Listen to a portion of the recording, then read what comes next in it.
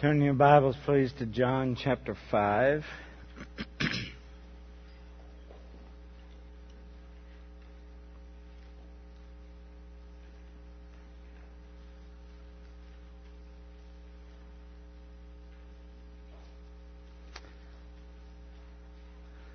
Told Pastor Greg this morning that I wished I had 2 weeks to finish this passage. I'm going out of town, so I won't be here next week to finish the passage, so we're going to do it today. His comment was, skip the introduction, which is exactly what I'm going to do. Although it was a really good introduction. The passage we began last week, verse I think I started at 17, but 19 is where this discourse begins. And it's fitting that there are several discourses, long passages of Jesus speaking throughout the Gospel of John. And it's fitting, does it show up on the screen? It's fitting that that this is the first one. Because it deals with the primary problem in religious thinking in the minds of so many people, and that is, how can a person know God? And supposing that it's possible to know God, how can we verify that those who claim things about God are speaking the truth? Well, Christianity, we have a unique take on this position because we believe we can know God because God has spoken. That He's spoken clearly and that what He says is true. And we have here in these 30 verses, 19 through 47, this discourse. And there are two main parts to it. I started last week, the first part, and we'll finish up today, verses 24 through 30. And Jesus teaches in this first discourse that a man can know God, a man can know the Father, because God the Father has revealed it in God the Son. We looked at 16 through 23 last week, and it really goes straight to the heart of that particular question of exclusive faith in Jesus Christ being the most important issue for any person. And that section includes Jesus' claims about Himself, declares it more boldly than He ever has up to this point in His ministry. And the religious world, even today, doesn't take kindly to Jesus' uncompromising statements about Himself. And today we get this reactionary hatred when we deal with the exclusivity of Christianity, the unbending claims of Jesus Christ. Which is why we really can't claim that He's a good moral teacher. We talked about this last week. You have three choices. He's either who He claimed to be, God, or He isn't who He claimed to be and He knew it. That makes Him a liar. All right, He isn't who He claimed to be. He didn't know it. That just makes Him a crazy nut. There's no middle ground. He can't just be a good moral teacher.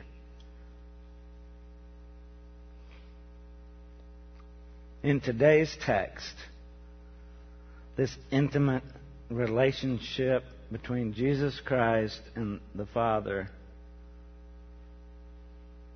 really continues this dominant truth that we started last week, but even gets more bold,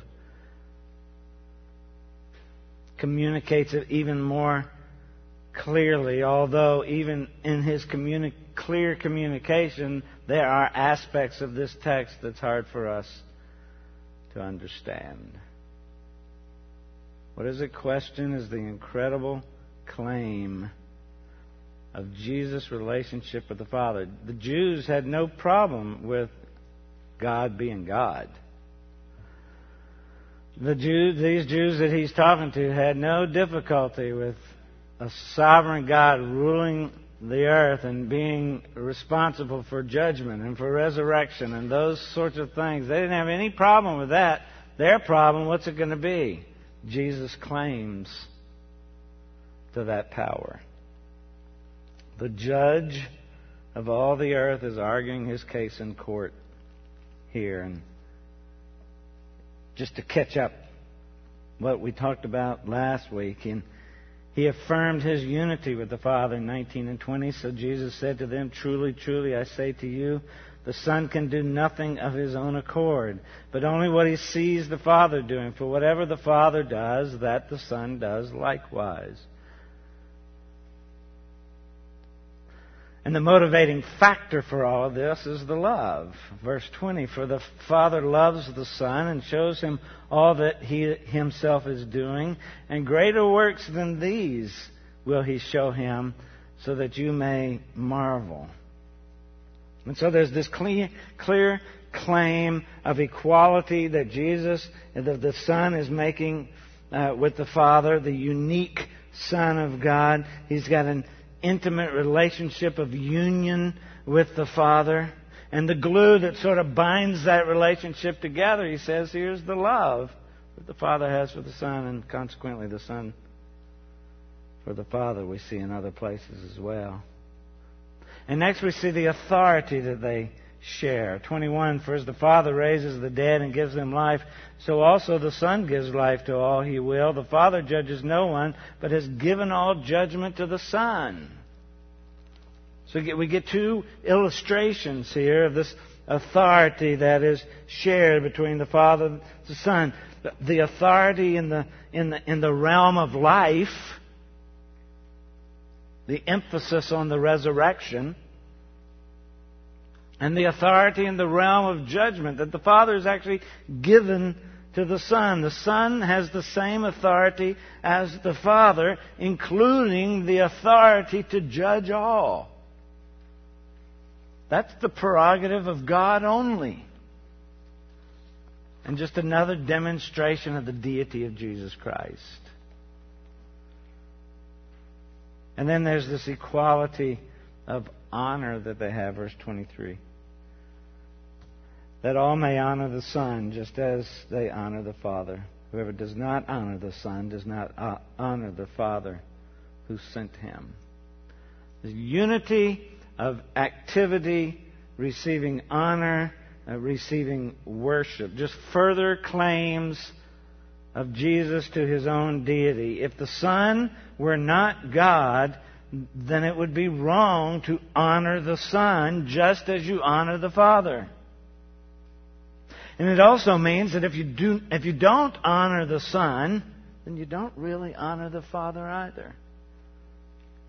There are many, many religions around the world that fall on that particular truth. Look in the middle of all this.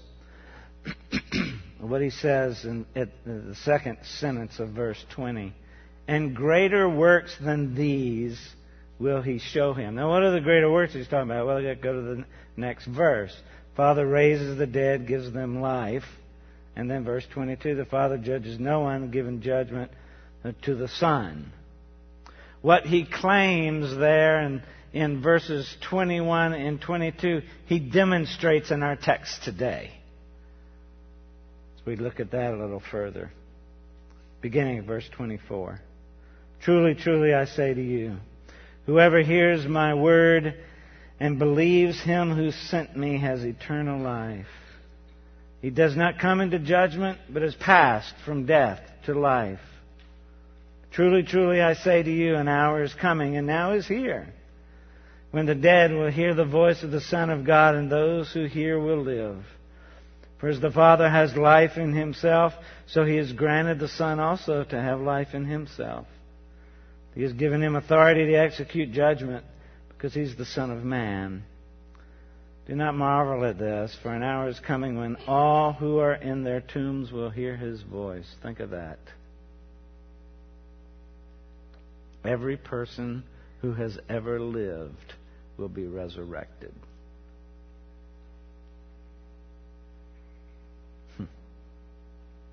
And He says, do not marvel at this. Those who are in their tomb, do not marvel at this, for the hour is coming when all who are in their tombs will hear His voice and come out. Those who have done good to the resurrection of life, and those who have done evil to the resurrection of judgment, or condemnation, your Bible might say. In this passage, there are 4 resurrections that he talks about, but I'm going to simplify those 4 and just boil them down into 2. First is spiritual. This is your outline for today. Spiritual resurrection. It's not even on the screen because you can remember it. Spiritual resurrection, physical resurrection. Say that with me. Spiritual resurrection, physical resurrection. You've got the outline. First, spiritual resurrection, 24 and 26. Whoever hears my word and believes Him who sent me has eternal life. This is the second time. You see what He says? Truly, truly, I say to you. It's the second time Jesus has said that. I think He said it in 19, verse 19. It says this 26 times in John's Gospel. Now, some of you anal types are going to be flipping through John all day, counting how many times he said, truly, truly. Just Google the Bible and search the Gospel of John. It's a lot easier. What does he mean by it? 26 times he says, listen to this. It's like the town crier saying, hear ye, hear ye. Let me make this clear. Pay attention to what I'm about to say. 26 times. What I'm about to say is very important. Jesus is telling these hearers. And the hearers, by the way, John just calls them Jews, but it's not just a group of Jews that showed up to decide they're going to kill Jesus. No, these are the Jewish leaders who are following Him around, trying to catch His slip-ups. And yet we have this proclamation of this truth about Jesus Christ by Jesus Christ is professed here, and it's profound.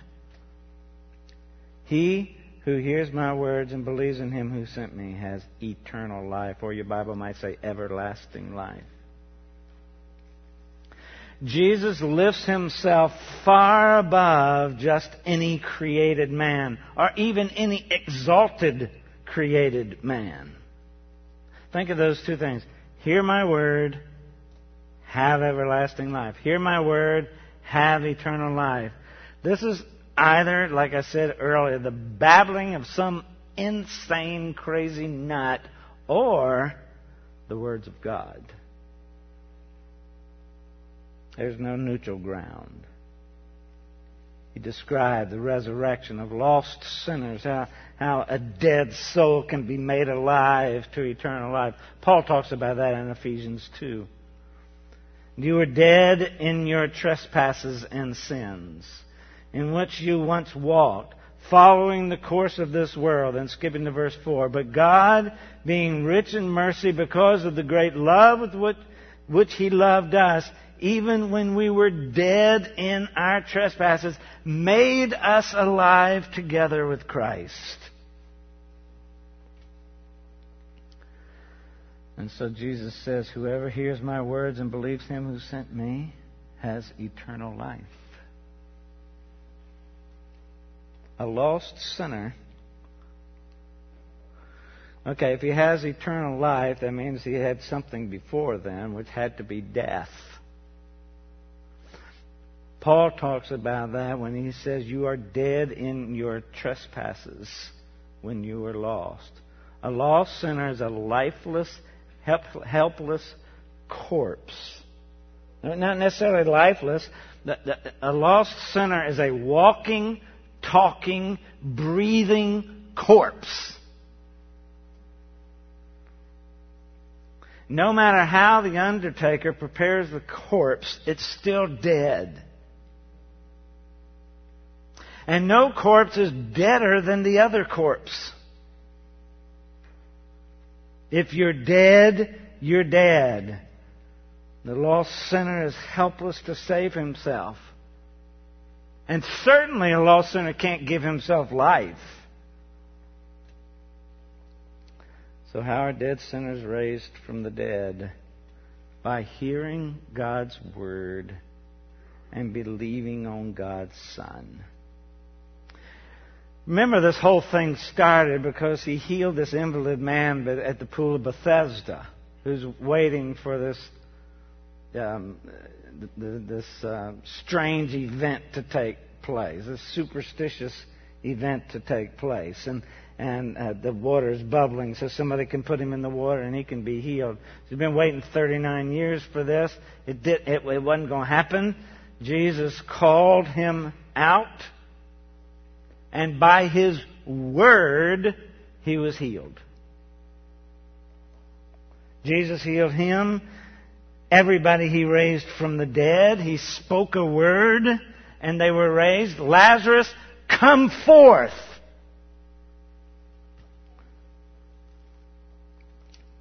The widow of Nain, her son, was raised from the dead. Jesus spoke, and he was raised from the dead. The daughter of Jairus, Jesus spoke, and she was raised. And just as Jesus heals and raises from the dead by His Word, so also He brings the dead soul to eternal life by His Word. He provides cleansing by His Word, John 15 tells us. He provides judgment by His Word, John 12 tells us. The one who belongs to the Father hears the Father's words.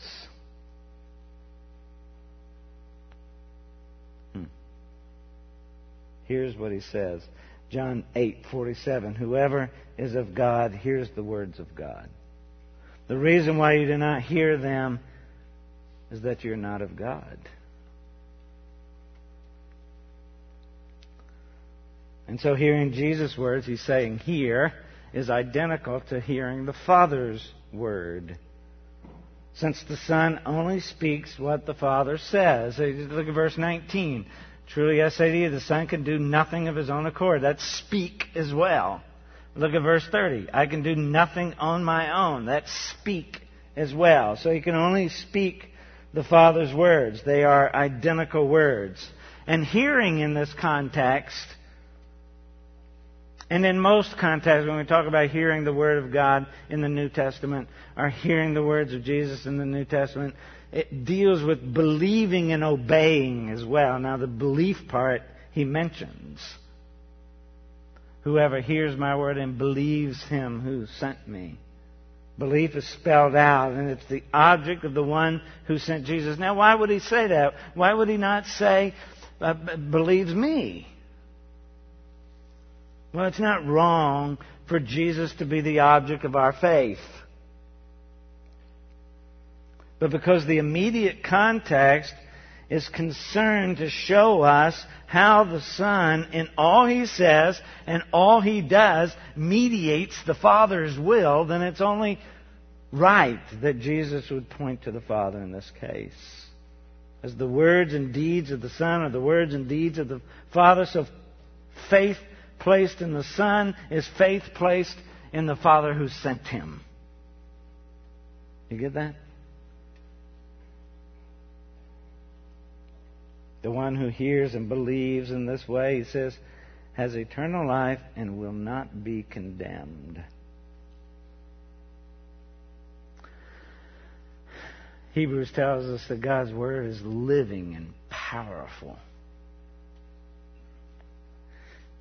And Jesus tells us here that that Word can raise you from spiritual death. Those of you who haven't trusted Christ here today can be raised from spiritual death simply by hearing His Word and believing. And eternal life, and He says you receive eternal life, that's more than just a life that doesn't end. It's much more than that. And the assumption here is that we don't have it. We don't have eternal life. But John 5, this wonderful passage, is one of the New Testament's basic passages on eternal life. It's more than endless life. It's a unique quality. It's a unique character. It's God's own life. That's what eternal life is. It's the life the believer lives today. It's not the life that we only live in heaven. Eternal life is the life that the believer lives today. You believers today are living eternal life this very moment. And that means that you can never die spiritually again, nor can you come into the judgment. Paul teaches us that. Romans 8, there is therefore now no condemnation, no judgment for those who are in Christ Jesus. It's the life of God in your soul. And to hear His Word, to believe means salvation. To reject His Word means condemnation. He tells us later in John 12, the one who rejects me and does not receive my words has a judge. The word that I have spoken will judge him on the last day. So we see this tension in verse 25. The hour is coming and is now here. We see this tension of what is coming, the future, and what is right now. I say to you, the hour that he says, truly, truly again, I say to you, the hour is coming and is now here, when the dead will hear the voice of the Son of God, and those who hear will live. That tension between what is now and what is to come. Now in verse 28, he's just talking about what is to come. Here he shows us that tension between the two. And again, these Orthodox Jews that are standing around there listening to him, they would understand what he's saying about God. They would understand eternal life. They would understand they would understand physical resurrection. These Orthodox Jews would understand that, but not that Jesus would be the one to cause it to happen. That's a problem. And yet Jesus did not come just to give us longer life. He came to give us resurrection life. You see that in verse 29, resurrection of life. John 10:10, He came to give us abundant life. So it is the voice of God that calls forth the dead and dead souls, and those who hear will live. And this voice, this life-giving word, is nothing other, Jesus says, than the voice of God. I speak what the Father speaks. It's imparted by the life-giving Spirit. And it's so powerful that it can even give life to dry bones that stand up and walk, as Ezekiel tells us. It's a life that is bathed in the vitality and the holy character of God. And it's given to us through spiritual birth or resurrection. In verse 26, he says, "For as the Father has life in himself, So He has granted the Son also to have life in Himself. That word "for" is important. It ties it to what He's just said. Now, how can Jesus do this? This verse explains that He can provide judgment and He can create resurrection life simply by His powerful Word. And if Jesus is who He claims to be, if He's God, this is the same Word that was spoken that put the planets and the stars in place. Nothing's beyond what Christ says as He speaks God's Word. And why? Because He's life in Himself. For as the Father has life in Himself. God is self-existent. He is always past, always future, the living God. You and I, we're just derived creatures.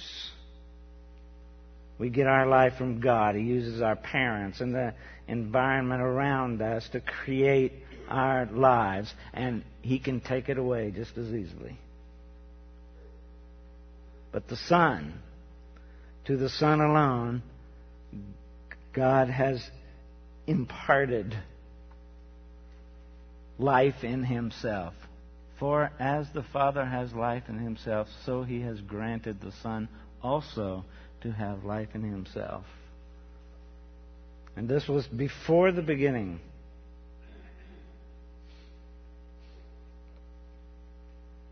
This is why you can proclaim John in another book, in 1 John, proclaim Jesus to be the eternal life. 1 John 1:2, the life was made manifest, and we have seen it and testify to it, and proclaim to you the eternal life, which was with the Father and was made manifest to us. He has life in Himself, and always has. Some would suggest that only at the incarnation did Jesus receive this power and this life. But in the beginning was the Word, and the Word was with God, and the Word was God. We can call Him the eternal life. Now there's a word for this, aseity. That's the word for this particular doctrine of self-existence. And it can only be attributed to God. And as He explains His deity to the Jews in this chapter, it's evident that He didn't claim that His identity with the Father as one person. No. That's another false teaching. But Jesus is asserting that His equality to God the Father, His relationship of love to God the Father, are not the same, but equal. Again, in the beginning was the Word was with God, the Word was God. This is why belief in the Son produces eternal life in the one who is believing. Also in John 1, in Him was life, and the life was the light of men. And there are other key passages that connect life and faith, or life and belief. For God so loved the world, He gave His only Son, that whoever believes in Him shall not perish but have eternal life. And we have that connection with His shepherding work among His people as well, those that He has given life to. In John 10:10, the thief comes only to steal and kill and destroy. I came that they may have life and have it abundantly. I'm the good shepherd. The good shepherd lays down his life for the sheep. The grave could not hold the King of life, the Prince of life. Peter tells us in Acts 2, God raised Him up, loosing the pangs of death, because it was not possible for him to be held by it. He is life. Peter in the next chapter, Acts 3, says, "And you killed the author of life, whom God raised from the dead." Christ has life in himself, for he is the life. Thomas said to him, "Lord, Lord, where are you going? We don't know the way. How can we know the way?" And Jesus says, "I am the way, the truth, and the..."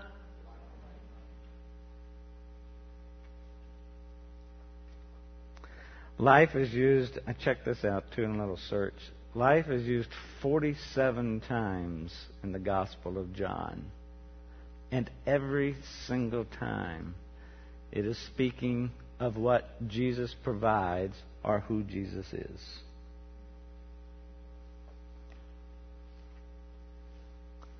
Friends, without God, everything else is death. And because he has life in himself, he can share that life with all who trust in him. A sovereign God brings dead souls to life so that they can hear and believe, thus providing eternal life to them. You got that? Now we can argue about the order. That's called the ordo of salvation. A sovereign God brings dead to life, dead souls to life, so that they can hear and believe, thus providing them eternal life. The one who hears and believes is given life. And that's what we talked about in John chapter 3. That's what Jesus is telling Nicodemus. You must be born again. You're a dead soul. You must be born anew. You must be given new life. A.W. Pink spoke about this. Two things are here mentioned, which are evidences and results of having everlasting life. That they are usually regarded as two conditions.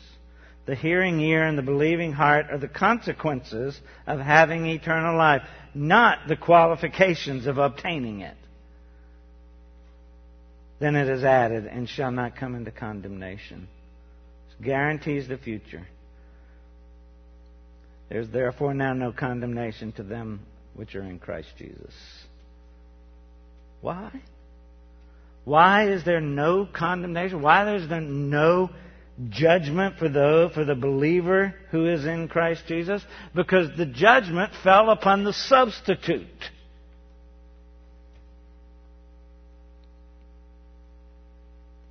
And he tells us here another reason why we don't come into condemnation, those who are believers, is because we've passed from death into life.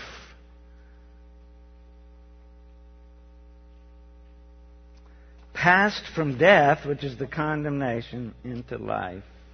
So possession of eternal life is going to show itself in obedience and love. We'll see that a little bit later.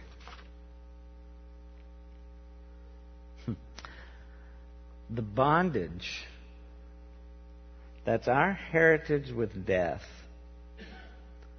is broken on the cross. And the Holy Spirit's power flows through us, enabling us to express through righteous living here and now what God desires for us. And it is this eternal life which we possess, which believers possess immediately when we believe in the Son. John also tells us in 1 John 5, whoever believes in the Son has the testimony in himself. Whoever does not believe God has made him a liar, because he's not believed in the testimony that God has borne concerning his Son.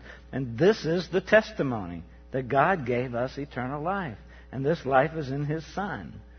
Whoever has the Son has life. Whoever does not have the Son of God does not have life. That's spiritual resurrection.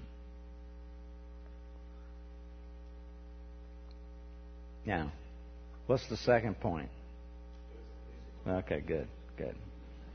3 of you remembered.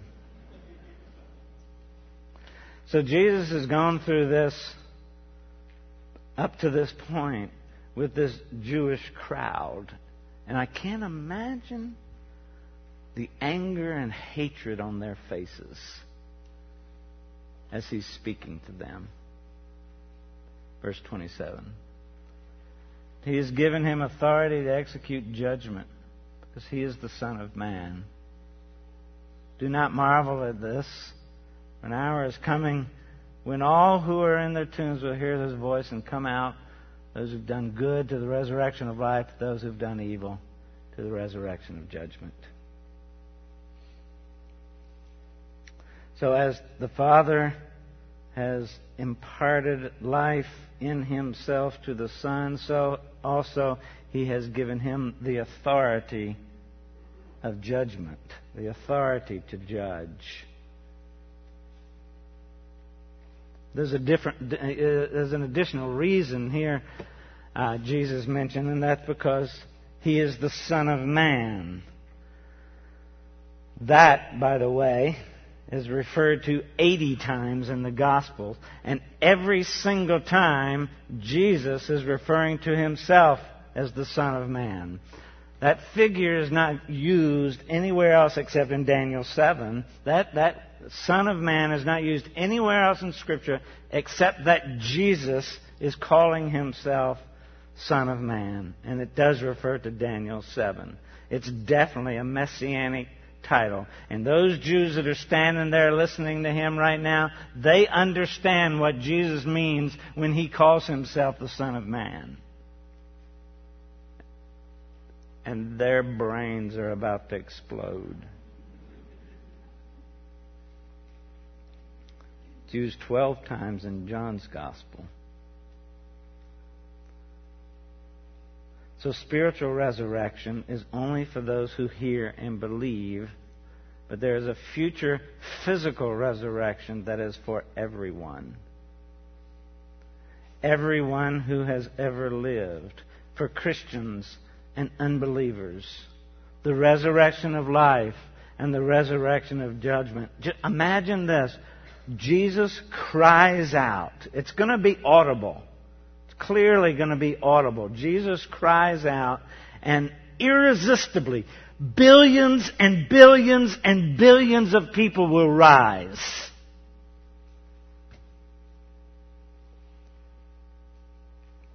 Future physical resurrection. Those Christians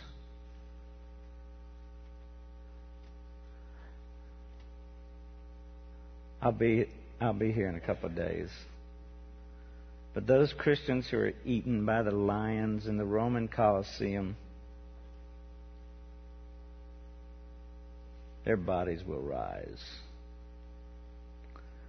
Those Christians who are hung on crosses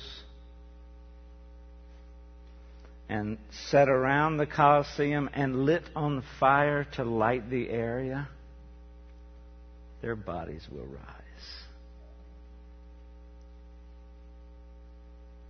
Everyone ever blown up in an explosion or physically destroyed in any way will receive a new body, saved or lost. Future resurrection of physical life when believers are raised from the dead. Now, you can read about this more in 1 Thessalonians 4 and 1 Corinthians 15. We don't have time for that now. You can read about it. And this resurrection is not reconstruction. It doesn't imply that God just takes all the pieces and puts them back together. It's a new body. It's a glorified body. It's going to be, for believers, it's going to be a body, a glorified body that's suitable for the new heavenly environment. That's about as far as I can go, because I don't have a clue. Death is not the end for the believer. Nor will we be in heaven as just disembodied spirits God saves the whole person, even the body. Paul tells us in Romans 8:23, and not only the creation, but we ourselves who have the first fruits of the Spirit groan inwardly as we wait eagerly for adoption as sons, the redemption of our bodies. Paul tells us in Philippians 3, but our citizenship is in heaven, and from it we await a Savior, the Lord Jesus Christ, who will transform our lowly body to be like His glorious body by the power that enables Him even to subject all things to Himself.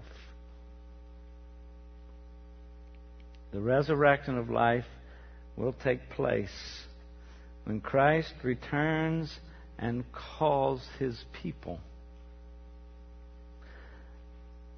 So that might be why Jesus in verse 28 says, do not marvel at this,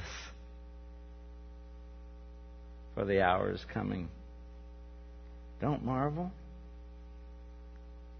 He tells them, don't be amazed at this.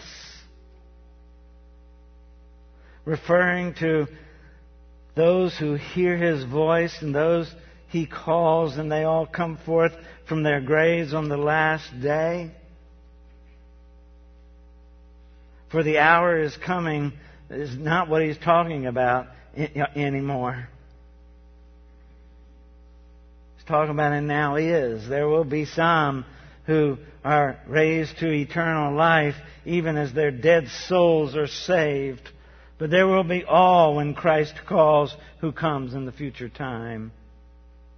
That final apocalyptic resurrection is in view in verse 28. And the voice of the Son is powerful enough to regenerate spiritual life now. It is also powerful enough to call forth the dead then, at that future time.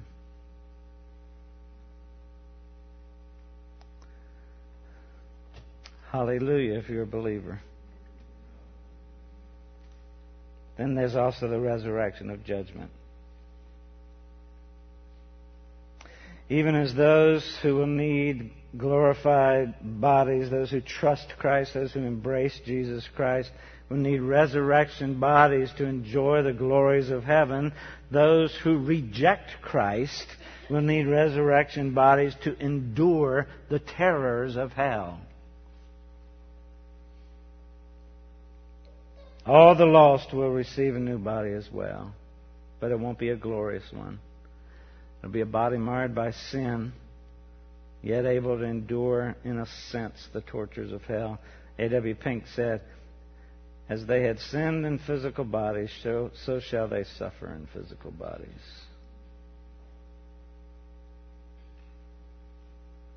And what an event that will be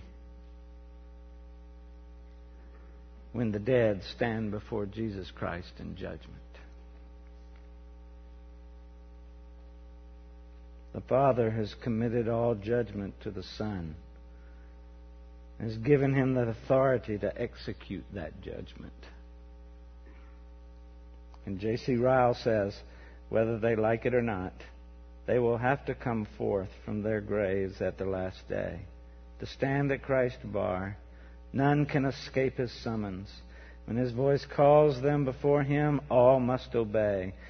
When men rise again, they will not all rise in the same condition. There will be two classes, two parties, two bodies. Not all will go to heaven. Not all will be saved.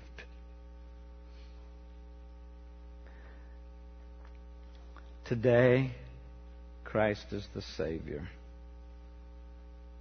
He came to seek and to save the lost. There will come a time where He will come as the judge. You see, there are two irresistible calls, I believe. One, when He calls you to Himself. When God calls you, you can resist for a while, but ultimately, when God calls you to Himself, you will repent and you will believe. It's an irresistible call. But there's that day when that sound will come out, and He will call everyone from their grave, billions and billions, everyone who's ever created, He will call forth, and they will have to come. That's the second irresistible call. Believers will be given resurrection bodies so that they might reign with Christ in glory. Unbelievers will be given resurrection bodies, not glorified, that they might be judged and suffer punishment in those bodies. The bodies that are used for sin will suffer the consequences of sin. And the fact that Jesus has the authority in Himself to raise the dead is proof that He is equal with the Father and therefore God. And He says there in verse 29, and they'll come out of their tombs those who have done good in the resurrection of life. Wait. That's a little side note. Wait, Pastor, don't you teach us that salvation is by grace and not by works? Don't you teach us that every day? What's this good? Those who've done good to the resurrection of life. You're right, by the way.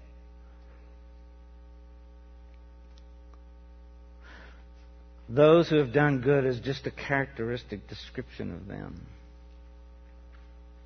They will be raised because they have done good to resurrection of life, not so that they would be pardoned. Their works don't pardon them. The works authenticate their faith. It's a wonderful description. It's a reference to their walk, which reveals that they were new creatures, which reveals that God had placed a new nature in them. They walked worthy. They walked righteous lives. It authenticates their faith. That's what He means by those who have done good to the resurrection of life. For faith without works is dead. Your behavior verifies your faith. And besides, in this particular conversation, behavior is all that we have in common with unbelievers. It's the best of comparisons for Jesus to make. And you can't forget the context of all of this either when you look at that verse. Jesus is speaking to Jewish authorities, those who've condemned Him. Why? On the basis of His works. They believe He's guilty of breaking the Sabbath by healing that man and by telling that man to carry his bed. And that's blasphemy, and he deserves the death sentence as a result of that. These people profess to be people of God, and yet they dishonor the Son of God. They condemn others on the basis of their works, and Jesus reminds His enemies that this thing goes both ways. His work demonstrates that He is the Son of God.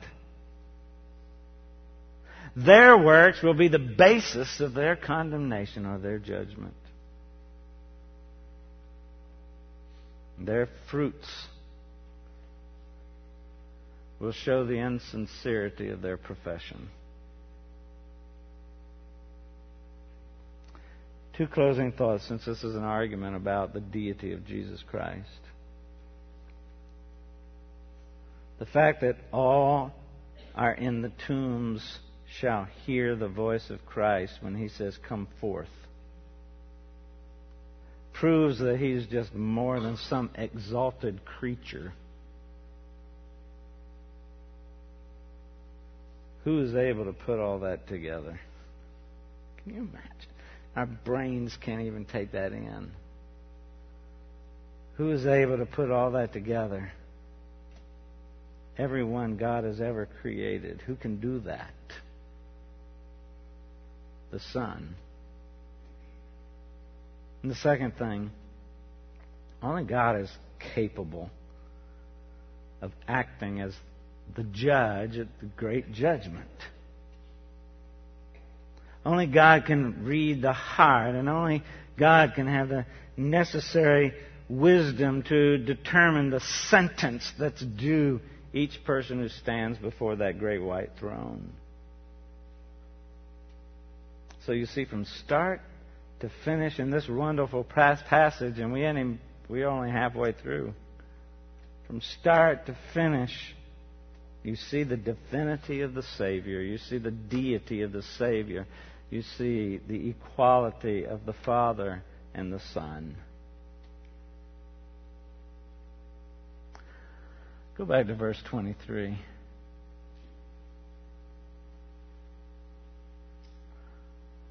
All of this is so that they may honor the Son just as they honor the Father.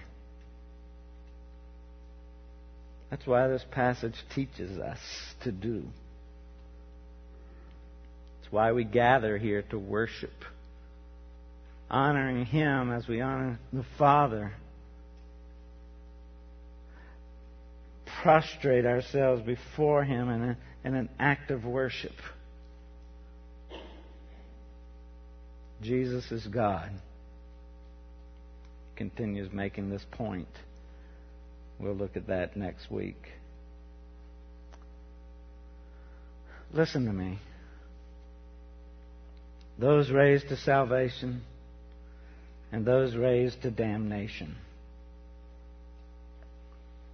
That's what he's talking about in these last few verses I've talked about.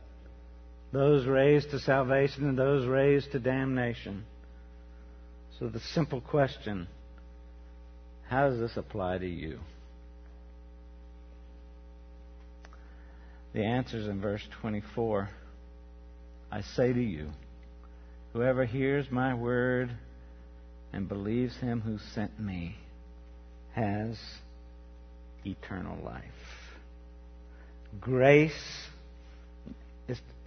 as hard as this for us to understand and to put into words that are understandable, grace never happens apart from the willingness of the person to believe. Trust the substitute. Trust Christ's work on the cross for yourself today.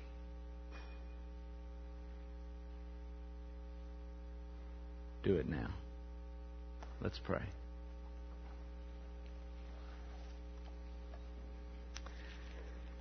In a moment, we'll sing a closing song.